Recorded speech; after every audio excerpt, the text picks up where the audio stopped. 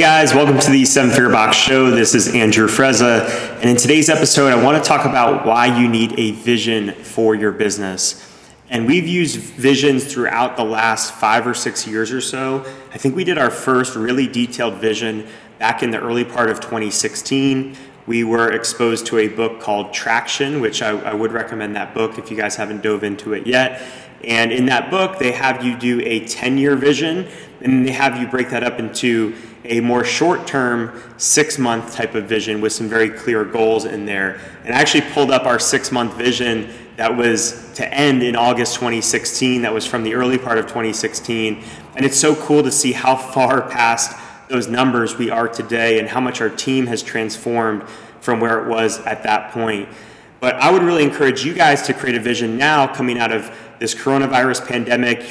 All of us are in different spots, but I think there's no better time than now to get some clarity on where you want to go, get your team excited and bought in again, and be able to start fresh in a lot of ways for those of you that have been closed for a while or potentially are still closed, and have the ability to, in many ways, start fresh when you open your gym back up again.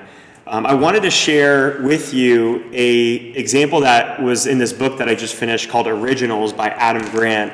I shared another example in our Rockstar coaching group regarding venting in the workplace and why it's not really a beneficial thing to do. Personally, I didn't love the book, but there were 2 things that I really loved about this book, and it was these 2 examples, the one on venting and then this other one that's really related to vision. And what it was a exercise that they did, almost like a survey that they did, where they had a group of 120 people, maybe it was 240 people because it was 120 songs, but they had these people pair up. One of the people were tapping on a table this familiar song, and then the other person was trying to guess what that song was. So the songs were things like Happy Birthday, Mary Had a Little Lamb, Row, Row, Row Your Boat, Twinkle, Twinkle, Little Star. And if I was the person tapping, I'm trying to tap on the table to the beat of this song to try to get this other person to try to guess it. And when they asked someone like me who was tapping, and they said, okay, based on how you tapped, how likely do you think that other person is to guess it? The people said they would probably have a 50% chance of guessing it. They actually did this with a few CEOs, and those CEOs thought there was a 100% chance that the other person would guess what song they were tapping just based on how well that they tapped it. And when they did this in practice, only 2.5%, okay, so of the 120 songs, I don't know what number that is, maybe 3 were guessed correctly, 2.5% of the 120 songs that were tapped. And what they derived from this exercise was that often we see something so vividly in our own heads, we can hear that tune that we're tapping so vividly in our own heads, but it's really hard for another person to be able to understand what that is. And oftentimes that other person just hears random tapping on the table. They just hear random ideas, random thoughts. It's really hard for them to feel and understand your true vision. Okay, so when we take this to more specifically in the business realm, we're going to have ideas in our business. We might have a very clear vision of where we want to go with our business. We want to have, this many types of classes and this type of team, and we want to be offering personal training in this way, and this is how the programming we want to look. This is the type of client we want to help. And we have all these things caught up in our heads, but we haven't really mapped it out very clearly on paper so someone else can start to get a window into our views and our feelings on something and really see what that vision looks like.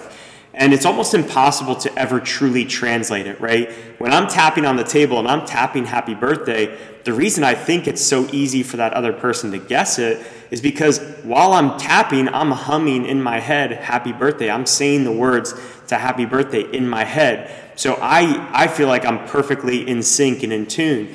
But again, that other person just hears random tapping on the table. So if I can give that person the lyrics to the song, if I can give that person some portion of the beat to the song, if I can start to bring that thing to life, then it's more likely that person's going to understand our vision. And this is something that my brother and I have run into a lot of issues regarding over the years, where I tend to be more of the visionary, creative ideas person, He's also has a little bit of that as well, but he tends to be a little bit more on the practical implementation side of things.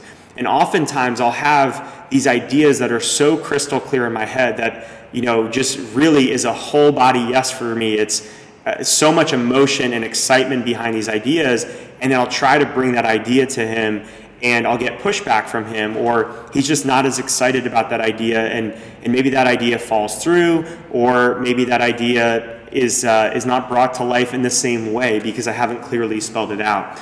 So it's really important that for those of us that tend to be on this visionary side, or maybe you're not a visionary, but you are a gym owner, you are in a leadership position where your team is sort of relying on you to have this vision, we need to be able to spell that out really clearly. I think this is one of the biggest missing pieces for a lot of gyms out there.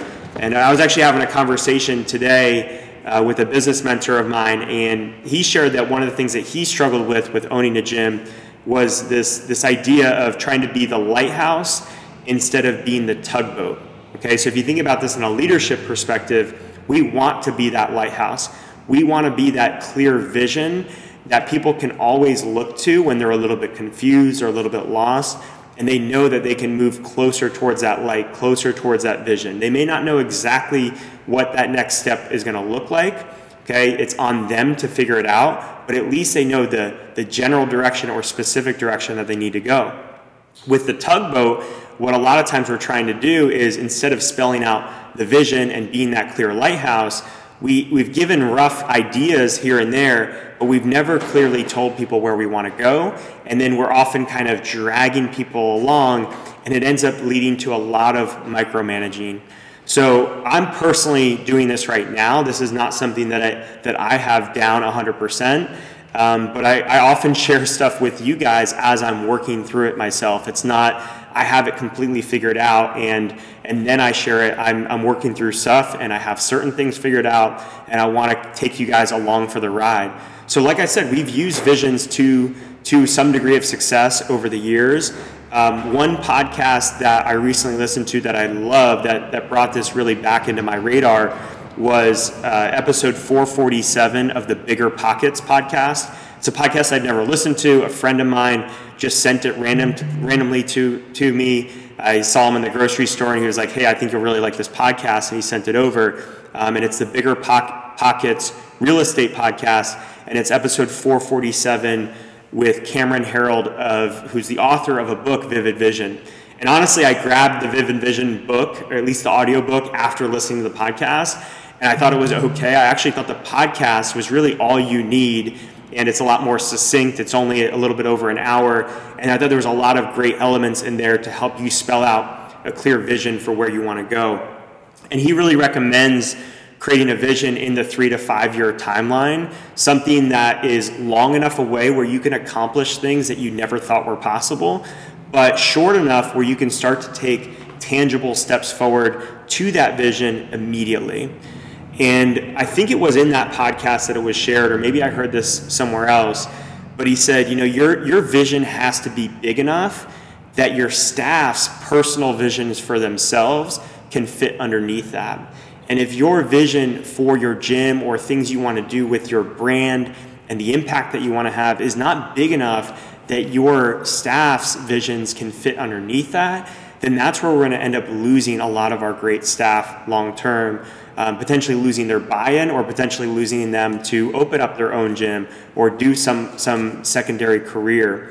So that's all I really wanted to share with you guys today. If you guys want to hear more about how to spell this out, or you want me to share my personal vision with you, feel free to send me an email, andrew@fittown.com, and make sure you guys check out that podcast with Cameron Herold. I think you'll get a lot out of it. But thank you guys for listening. We'll see you on the next one.